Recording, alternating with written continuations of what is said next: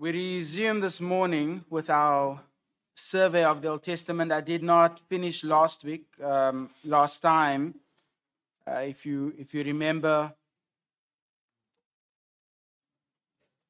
we started looking. That's not where I was. Just found my place. There you go. We started looking at how the Old Testament sets up for the New Testament. I'm gonna have to tell Lau where I am since he's jumping around in the PowerPoint to catch up with me. So the next slide will be the following, which is 14, and then we'll just move on from there. I know that our bulletin says we're starting with Genesis this morning, but I didn't finish, and so I wanted to just finish where I left off, and then we'll walk into Genesis, which I don't think we'll finish this morning as well, but hopefully next week we'll be caught up with both Genesis and Exodus.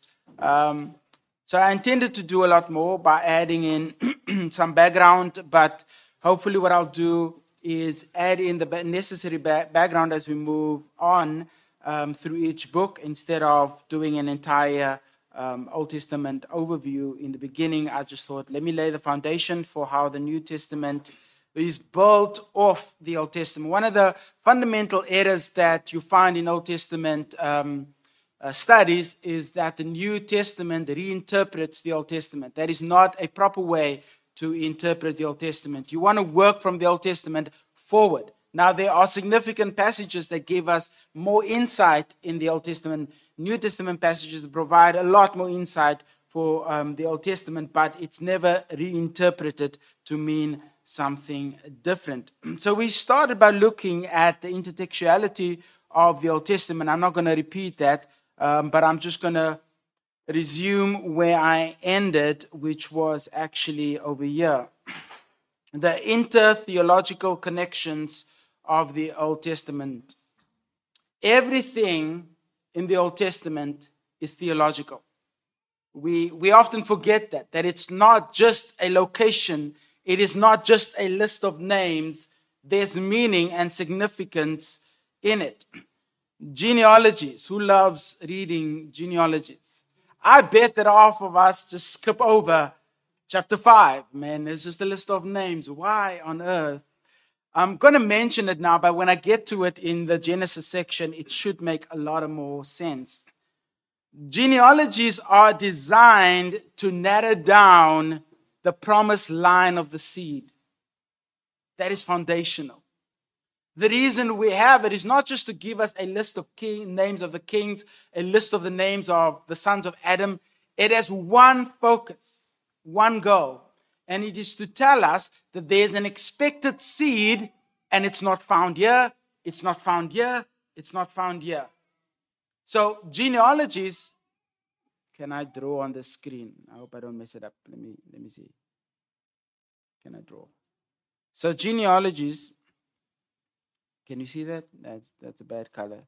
Can I change the color? Let's see if I can do that. Yeah. Okay, that I don't like that. That looks like a highlighter. That is a highlighter. Okay, there you go. Abraham, Jesus, Matthew. I'm going to start, actually, you know what? I can't erase that. I should have had Adam over there. And then the line keeps on going down. The whole purpose of genealogies is to point to those are arrows. It looks like something.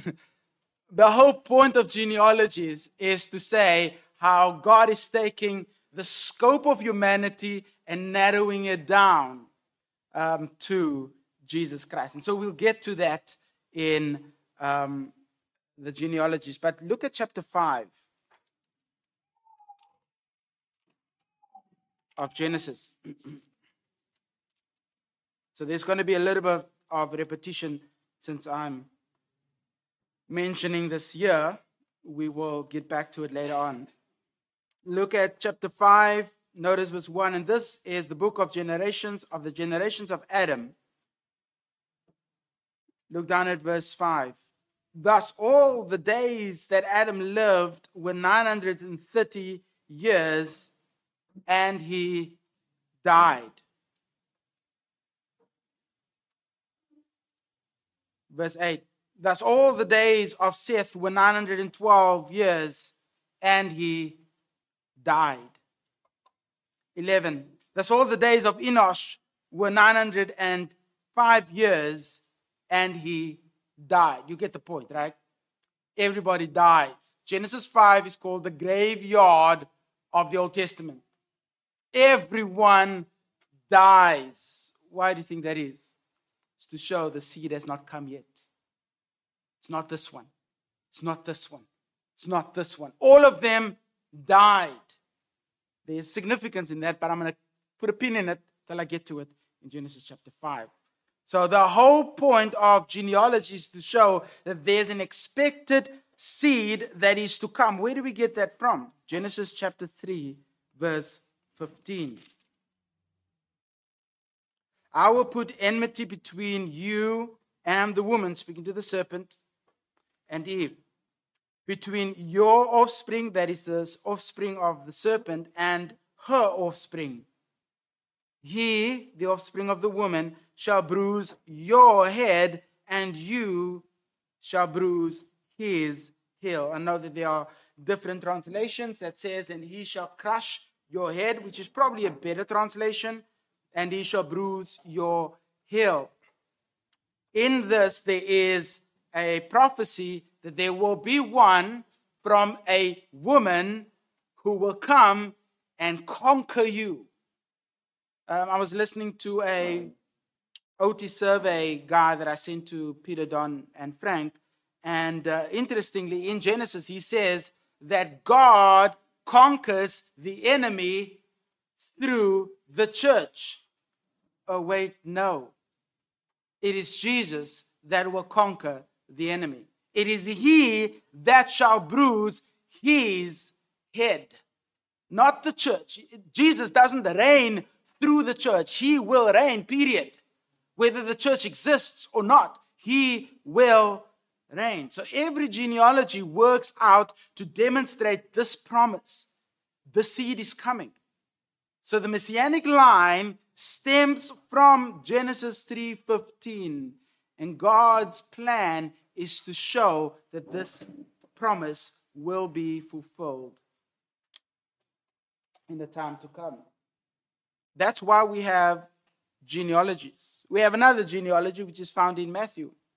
We'll look at that later, which is probably the final genealogy in the list in the Bible, demonstrating that what God has promised has been fulfilled. What is the theological significance of genealogies? It proves God's faithfulness. I've promised and I've fulfilled my promise. Consider this. Throughout the generations, throughout every history of humanity, God had a single goal to bring about the seed of the woman. God shows that I am the God who is faithful to my promise. And that will be significant as history moves on. Sorry.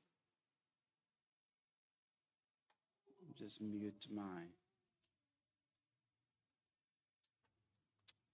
Not only does genealogies have theology, but also narrative in the Bible, whether old or new, has tremendous significance. Go to Psalm 106. Often we read narrative as merely just a story. We read geography as merely just a location. But both history through narrative has theology. In other words, narrative communicates theology.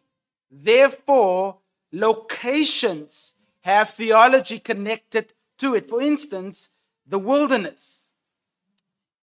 Why is the wilderness significant? Notice what Psalm 106 says. Praise Yahweh, or give thanks to Yahweh, for he is good. His steadfast love endures forever. If you know anything about Psalms, by now you should know this. The first line tells you what? That what the psalm is about. The second line clarifies what the psalm is about. Who can utter the mighty deeds of Yahweh or declare all his praise? Blessed are they who observe justice, who do righteousness at all times. Now, notice what he says in verse 6. Both we and our fathers have sinned and have committed iniquity. Stop it. Have committed iniquity. We have done wickedness. Well, when? Our fathers, when they were in Egypt, did not consider your wondrous works, implication, in Egypt. They did not remember the abundance of your steadfast love that you remembered them, but rebelled by the sea at the Red Sea. Where are we heading now? Into the wilderness. This is Exodus. You saved them for your name's sake, that he might make known his power. He saved them for his name's sake, that he make known his power. He rebuked the sea and it became dry, and he led them through the deep as though a desert. He saved them from the hand of the foe, probably the Egyptians, and he redeemed them from the power of the enemy. And the waters covered their adversaries. Not one of them were left. Interestingly, a couple of weeks ago, I read that they found a dead army in the Red Sea. Oh yeah, they did, because it happened. It's history. They soon forgot his works, and they did not wait for his counsel. But they had craved a wanton craving in the wilderness and put God to the test in the desert. They were in the wilderness. The wilderness has theological significance for Israel. Look at verse 19. They made a calf at Horeb and worship a metal image, and they exchanged the glory of God for the image of an ox that eats grass. Does that sound familiar? Yes, not only Exodus, but where else do you see it? In Romans chapter 1. Exchange the glory of God for that which is made in the image or the image of God. They forgot God, their Savior, who had done great things in Egypt, wondrous works in the land of Ham, and awesome deeds by the Red Sea. In other words, all history has theology when it comes to Israel. Everything that God did for them demonstrated a quality about God. It spoke, and yet they forgot their God. This psalm records the history of Israel, especially the wilderness wanderings. And yet, despite their rejection and failure before God, he remains faithful. So the psalmist here recalls the faithfulness of God despite the failure of the people. How do I know that? Look at verse 1 again. Oh, give thanks to Yahweh, for he is good, for his what? Chesed, love. His covenant love, his faithful love, his ongoing, unfailing love endures forever. The psalm is about the faithfulness of God despite the failure of the people. Now you should see that. When you read Old Testament narrative, it speaks about God and not just about the failure of the people. Despite their failure, God remains faithful. So the Old Testament shows us the faithfulness of God in the wilderness. So who else was in the wilderness? You think of anyone else that was in the wilderness? Go to Psalm 63. Notice I am not reading the narrative to show that narrative has theology. I'm reading the Psalms, which is poetical by nature, but recalling the history of Israel. And here we have a historical account of David. Notice what it says. And David, a Psalm of David, verse 1, when he was in the wilderness of Judah. Notice what he says. O God, you are my God. Earnestly I seek you. My soul thirsts for you. Why would he be thirsty? My flesh faints for you in a dry and a weary land where there is no water. David equates his wilderness experience to the parched, yearning desire of his soul. Yes, David was in the wilderness as well. Look at, I think it's Psalm 16. I think it's this one. Yep. A miktam of David, probably a song or a liturgical psalm of David. We don't know what that word really means, the word miktam. Preserve me, O God, for I take refuge in you. I say to Yahweh, you are my God, and I have no good apart from you. Where's David when he writes this? He's in the wilderness. He's not with his people. As for the saints in the land, they are the excellent ones, in whom is my delight. David knows what it feels to yearn after God, to be apart from the people of God, and he says, you are my refuge. You are the one that I flee to in this wilderness. David here in this context, as in many of the Psalms, is fleeing from Saul. You can read that in 1 Samuel 21. David was tested in the wilderness. Remember when he ate the bread? Was he supposed to? Not. No. Remember when David lied in the wilderness about his men? David suffered in the wilderness. Who else was in the wilderness? We have Israel, we have David, and Matthew chapter 4. Jesus was driven into the wilderness, the same region that both Israel and David was in. Jesus goes to as well. Why? In order for the king to sympathize with his people, the king needs to suffer like his people. In order for the king to be a sympathetic high priest, the king needs to suffer like his people. David goes into the wilderness, but the greatest son of David also goes into the wilderness. And here's the significance. Where Israel failed, Jesus conquered. Where David failed, Jesus reigned victoriously. I thought I put the sound off. Clearly not. That's brightness. Okay. Just a reminder that I'm actually preaching today. Any questions? Okay, let's move on. Don't know if you can see that. Numbers 10, 12.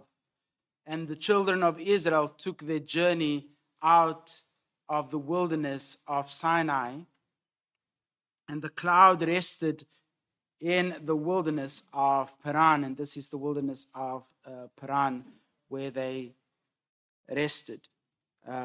There's a huge intertextual connection. Don't just read wilderness. make the connections. Go find everywhere else where the word wilderness is being used, because oftentimes it is the same region or area where they are. It's a dry and a barren land. It's a very harsh environment. Yet God remains faithful to a grumbling people. You can see why they grumbled. I think I have another photo. Earnestly I seek you, and my flesh faints for you as in a dry and in a weary land. That looked like Paul. I mean, yeah, how do you survive? And that's the whole point. You leave people out here in the desert for 40 years, what's going to happen to them? They'll become prunes. They'll die out of starvation and hunger and thirst. But God preserves. God's faithfulness is shown in the wilderness experience, which is what David himself experiences as well. Not only is the wilderness a significant point, but also the Mount of Olives. We see this as a significant place in all of Israel. There's a weighty theological significance behind this. Mount of Olives lies east of Jerusalem. And I know that Robert was there. I don't think anyone else here had the privilege of going to visit Israel. But if you look in, I don't know if I have it in this. No, I don't have it yet. If you look in maps of the old Israel, that terrain still looks the same today. You have Mount of Olives, which lie east of Jerusalem. Why is the Mount of Olives significant? Well, for a number of reasons. It was also known, in one map I found this word, the mountain of defeat. The mountain of shame. This is where horrendous deeds were committed by Israel, by Solomon, by those who offered to pagan gods, to Baal. Sacrifices were made on this mount. The killing of infants were made on this mount. The kings, when they fled from Jerusalem, the kings of Judah, they fled past this mount. The last king of Judah, I believe his Jewish name was Jeconiah, and he was renamed by king of Babylon as Zedekiah. The last king of Judah does not walk victoriously into Jerusalem. When the Babylonians came, he took his stuff and he fled. It says, past the Jordan. This is east of Jerusalem, which is by the foot of the Mount of Olives. Interesting. Go to Zechariah chapter 14.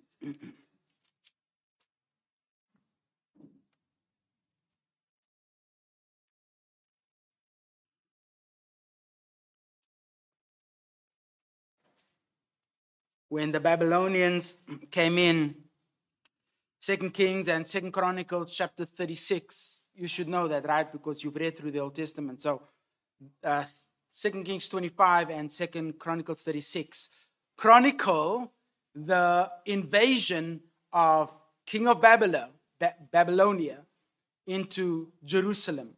They are about to sack Jerusalem, to burn it to the ground. Zechariah does not want to submit and he rebels, and in that rebellion he flees for his life.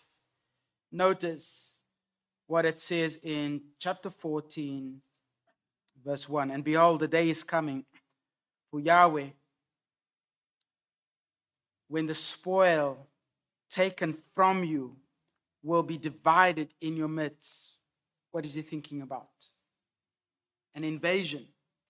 When the spoils of Israel, which belonged to them, was taken from them. hang on, a day is coming when that will be reversed.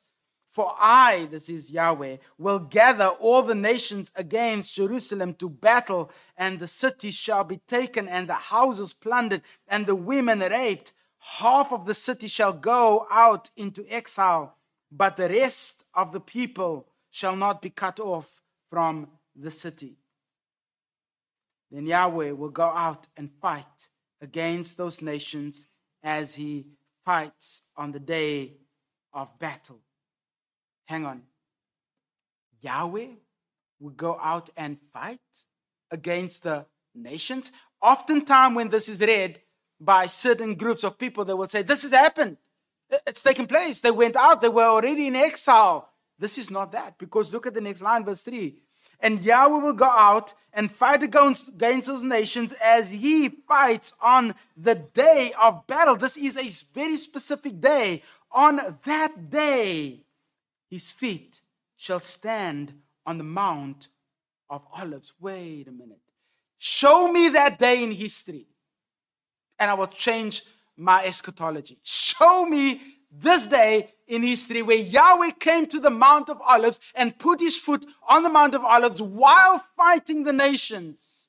Hasn't happened. Hasn't happened because it hasn't happened. Notice what takes place to the Mount of Olives. And the Mount of Olives shall be split in two, from the east to the west by a wide valley, so that half the mount shall move northward and the other southward. And you shall flee to the valley of my mountain, from the valley of the mountains for the valley of the mountains shall reach Azal. And you shall flee as you fled from the earthquake in the day of Uzziah, king of Judah. Then Yahweh, my God, will come, and all the holy ones with him. Has this happened? No. Look down at verse 9. And Yahweh will be what? King. See the theology.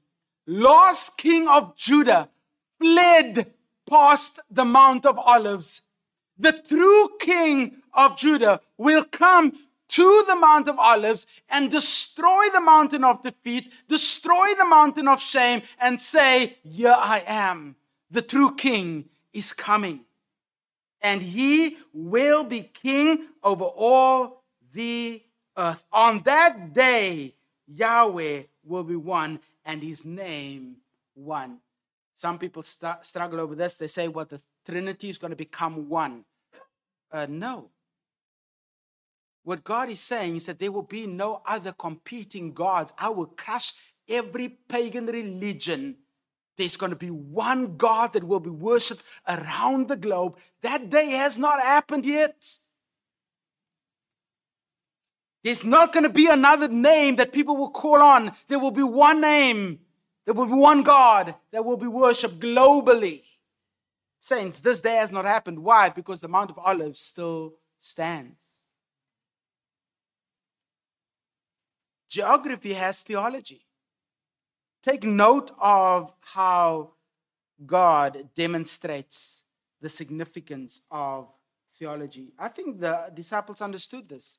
They are often blamed, go to Matthew 24, often blamed for having a wrong understanding of Old Testament theology. But there was something that they got. It is that the king, the true king, will reign over his people. Jesus left the temple and was going away when his disciples came to point to him the building of the temple. And he answered, you see all these? Do you not?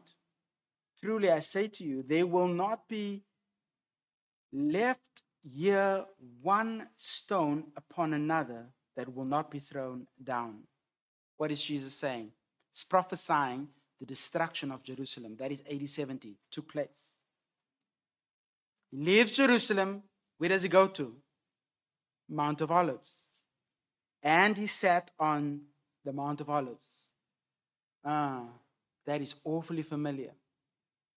Last king of Judah left Jerusalem, fled past the Mount of Olives. Jesus goes to the Mount of Olives, and then he says this to them. The disciples came to him privately saying, "Tell us when these things will be," the things that relate to the kingdom. Because here's the temple. You're on the Mount of Olives. Hang on. Don't we have theology that tell us that when the king comes, that he will reign over all the earth? What will be the sign of your coming and the end of the age? When are we expecting the kingdom to be established? Jesus speaks about how false signs will precede that time, how not only will the temple be destroyed, but there will be an abomination in the temple. There will be a man, verse 15, "See, when you see the abomination of desolation spoken of by Daniel standing in the holy place." So not only is it going to be destroyed, it's going to be erected again, because in that day when it is erected, there's going to be abomination in the temple. When you see all these things, verse 20, "Pray that your flight may not be in winter or on a Sabbath." This is written to the Jews, not to the church. "For then there will be a great tribulation." That is to the Jews and not to the church, "such as has not been from the beginning of the world until now." That is in that day, "and never will be. And if those days had not been cut short, no human will be saved. But for the sake of the elect," not the church, but for Israel, "those days will be cut short." How do I know this relates to Israel? Because of all the Jewishness that is found in here. The Sabbath, the temple, the Christ, the false Christ, and the false prophets all relate to a deception that will take place in Jerusalem to God's people. Notice what it says in verse 29. "Immediately after those days," the tribulation, "immediately after the tribulation of those days, the sun will be darkened and the moon will not give its light, and the stars will fall from heaven, and the powers of the heavens will be shaken." Show me this day. Hasn't taken place yet. "Then will appear in heaven the sign of the Son of Man, and all the tribes of the earth will mourn, and they will come. And they will see the Son of Man coming on the clouds, of heaven, with power and with great glory." That is Zechariah chapter 14. "And he will send out his angels with a loud trumpet and call, and they will gather his elect from the four winds and from the ends of heaven to the other." What a day that will be. That has not happened yet. There's tremendous significance in geography. Okay, I'm going to have to move on. I will not cover the next two. Jordan River. Okay, maybe I'll mention this one. Jordan River, why is it significant? Anybody think why the Jordan River is important?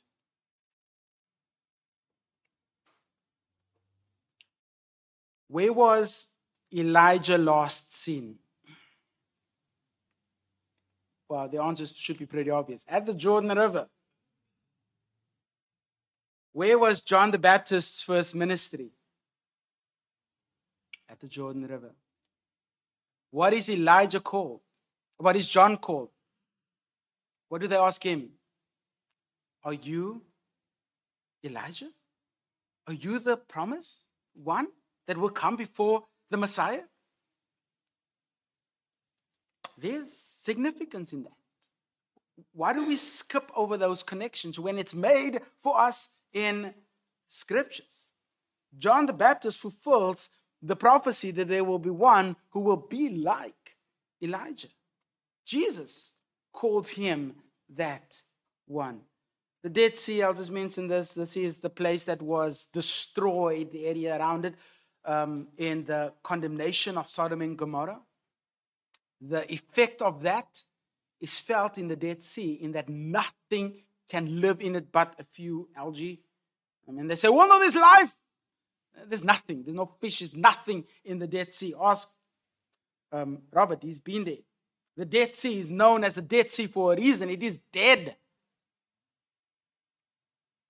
Ezekiel 47 says, the water will flow from Jerusalem and will cleanse the Dead Sea. It speaks about renewal. There's a day coming where the Dead Sea will no longer be under judgment. It will no longer point to judgment, but to renewal. There is something that's going to happen in the future that will cause the Dead Sea no longer to be dead. That day has not happened yet. Therefore, we cannot be in the eschaton. We cannot be in the time where Jesus reigns. We cannot be in a period where the king is over the earth and reigning, because the renewal has not yet taken place. Okay, now I'll move on. Questions, answers before we move on to Genesis. Questions, not answers. Questions or comments.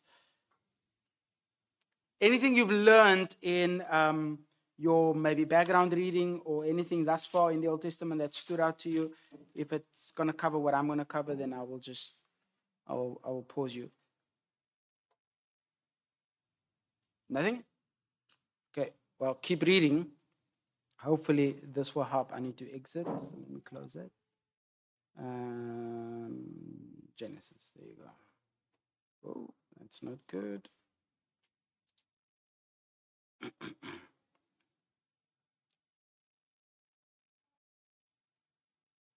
All right. What do you see?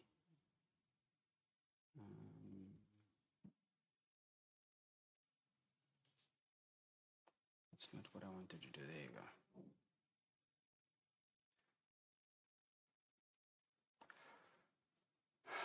What is my time? Is that 10 to or quarter to?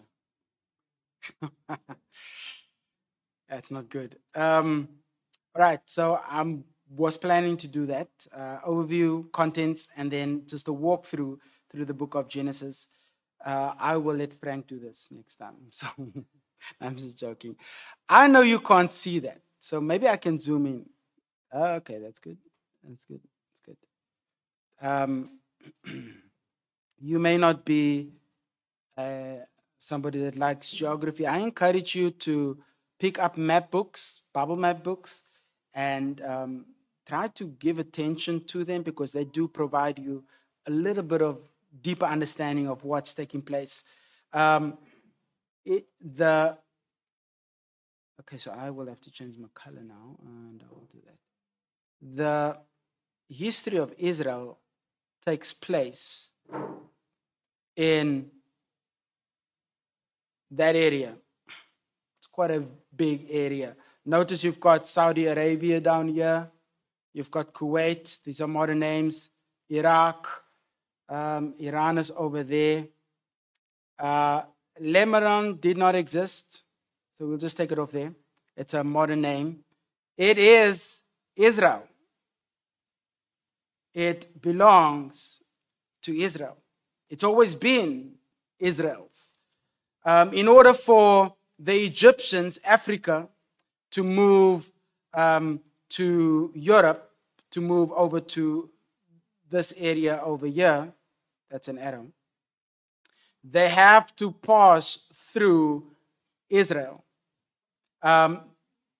This area over up till that,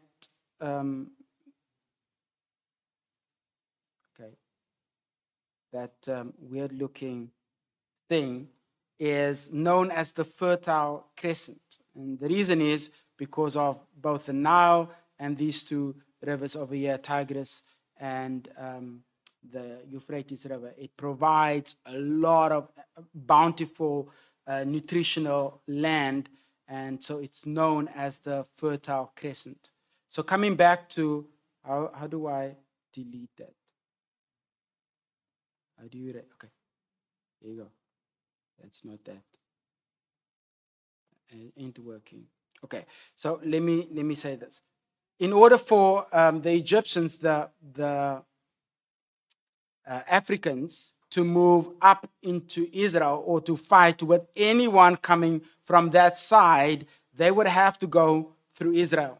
anyone coming from this side, whether it's the Europeans or the Iraqians, in order for them to fight, they met in a valley which is around about there, known as what? Megiddo. Also known as Revelation of what?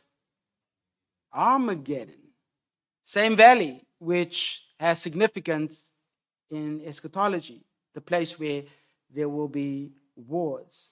This was known. There are trade routes down here, which goes that way, and there were trade routes past on the outside of Israel proper, Jerusalem. But for the most part, this indicated a trade route, but also a war route. This area is hyped with travel. It's significant on a number of levels, and that's why Israel is so central to it. Significant not only in theology, but significant in history. Okay, so what I'm going to do now is I'll give you the 5 major elements to memorize for the quiz next week, and then we will pause it there. First thing is the keyword. It's beginning or beginnings. Make sure you know that, because I will ask people next week, what is the key word? The key theme, it's generally promise, or if you covenantal, it will be covenant. And if you dispensational, it's covenant and seed. But I like to think of all 3 of them as being some of the main themes. So remember all 3 of them: promise, seed, and covenant. Who's done Old Testament survey before? Let me see. That guy, and Peter. Okay. Who are the 4 key people? Not those 4. Who are the 4 key people? Because that's 5. I think 2, 4, 5 years. Generally, there's normally in OT survey 4 key people. They are. Sorry? Adam. No, not Adam. Yes? No. Abraham, Isaac, Jacob, and Joseph. That's generally the 4 key people in your OT surveys. What happened to Abraham? The father of the nation is not even in the 4 key people. What happened to Adam? The father of all people is not even in the list. You could probably add Noah in there. But the key people is God, Adam, Abraham, Isaac, and Jacob. And you'll see that when we get to the genealogies. So you've got keyword beginning, key theme, promise, seed, and covenant, key people, God, Abraham, Isaac, and Jacob. Author, there's no dispute in my mind that Moses wrote it, because he says so at the end of Deuteronomy, chapter 28, that he wrote this with his own hand. And Jesus says the book of Moses, the law that Moses wrote. So he wrote it after the Exodus, sometime after the Exodus, obviously, but before his death, which is in 1405. I don't know why I repeated that. All right, so I'm going to end over there. Any questions or comments? Yes.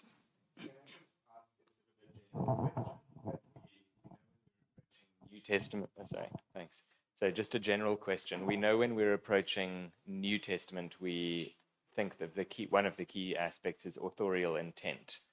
And in the letters, it's normally quite clearly outlined. But in the Old Testament, to me, it seems less clear authorial intent. And also the sort of historical perspective for the New Testament, a lot of that we derive from the Old and the other books of the New. But I'm struggling to follow. Yeah, what you mean.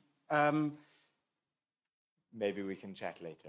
Are you saying that it doesn't seem like authorial intent is a major factor in the writings of the Old Testament?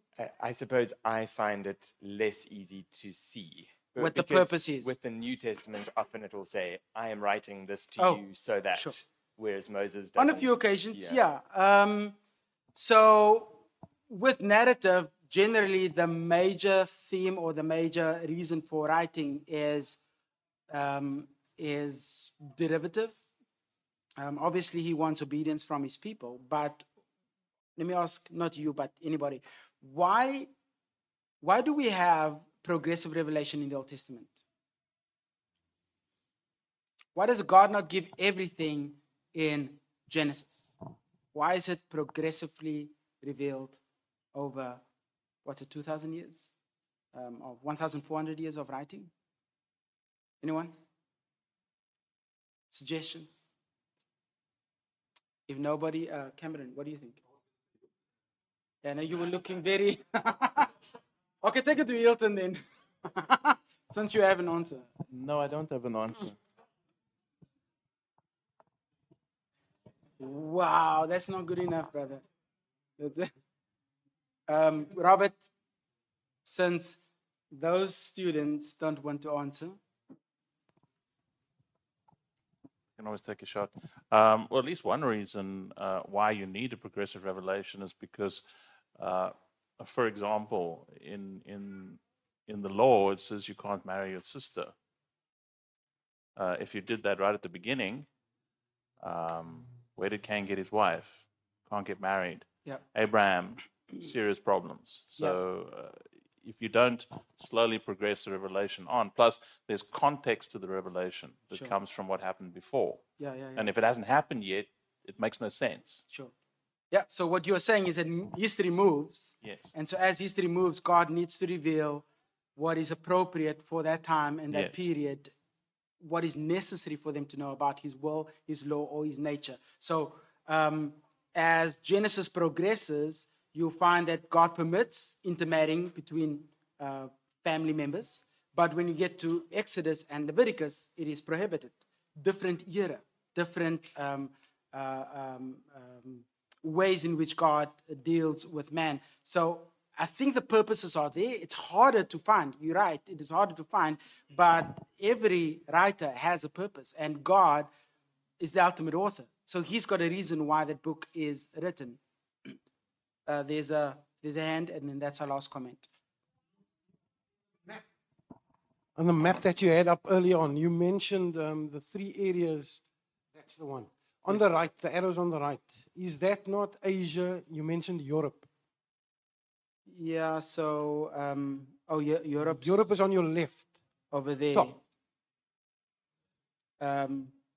This So is, where you got the arrows, is that not Asia, coming from Asia?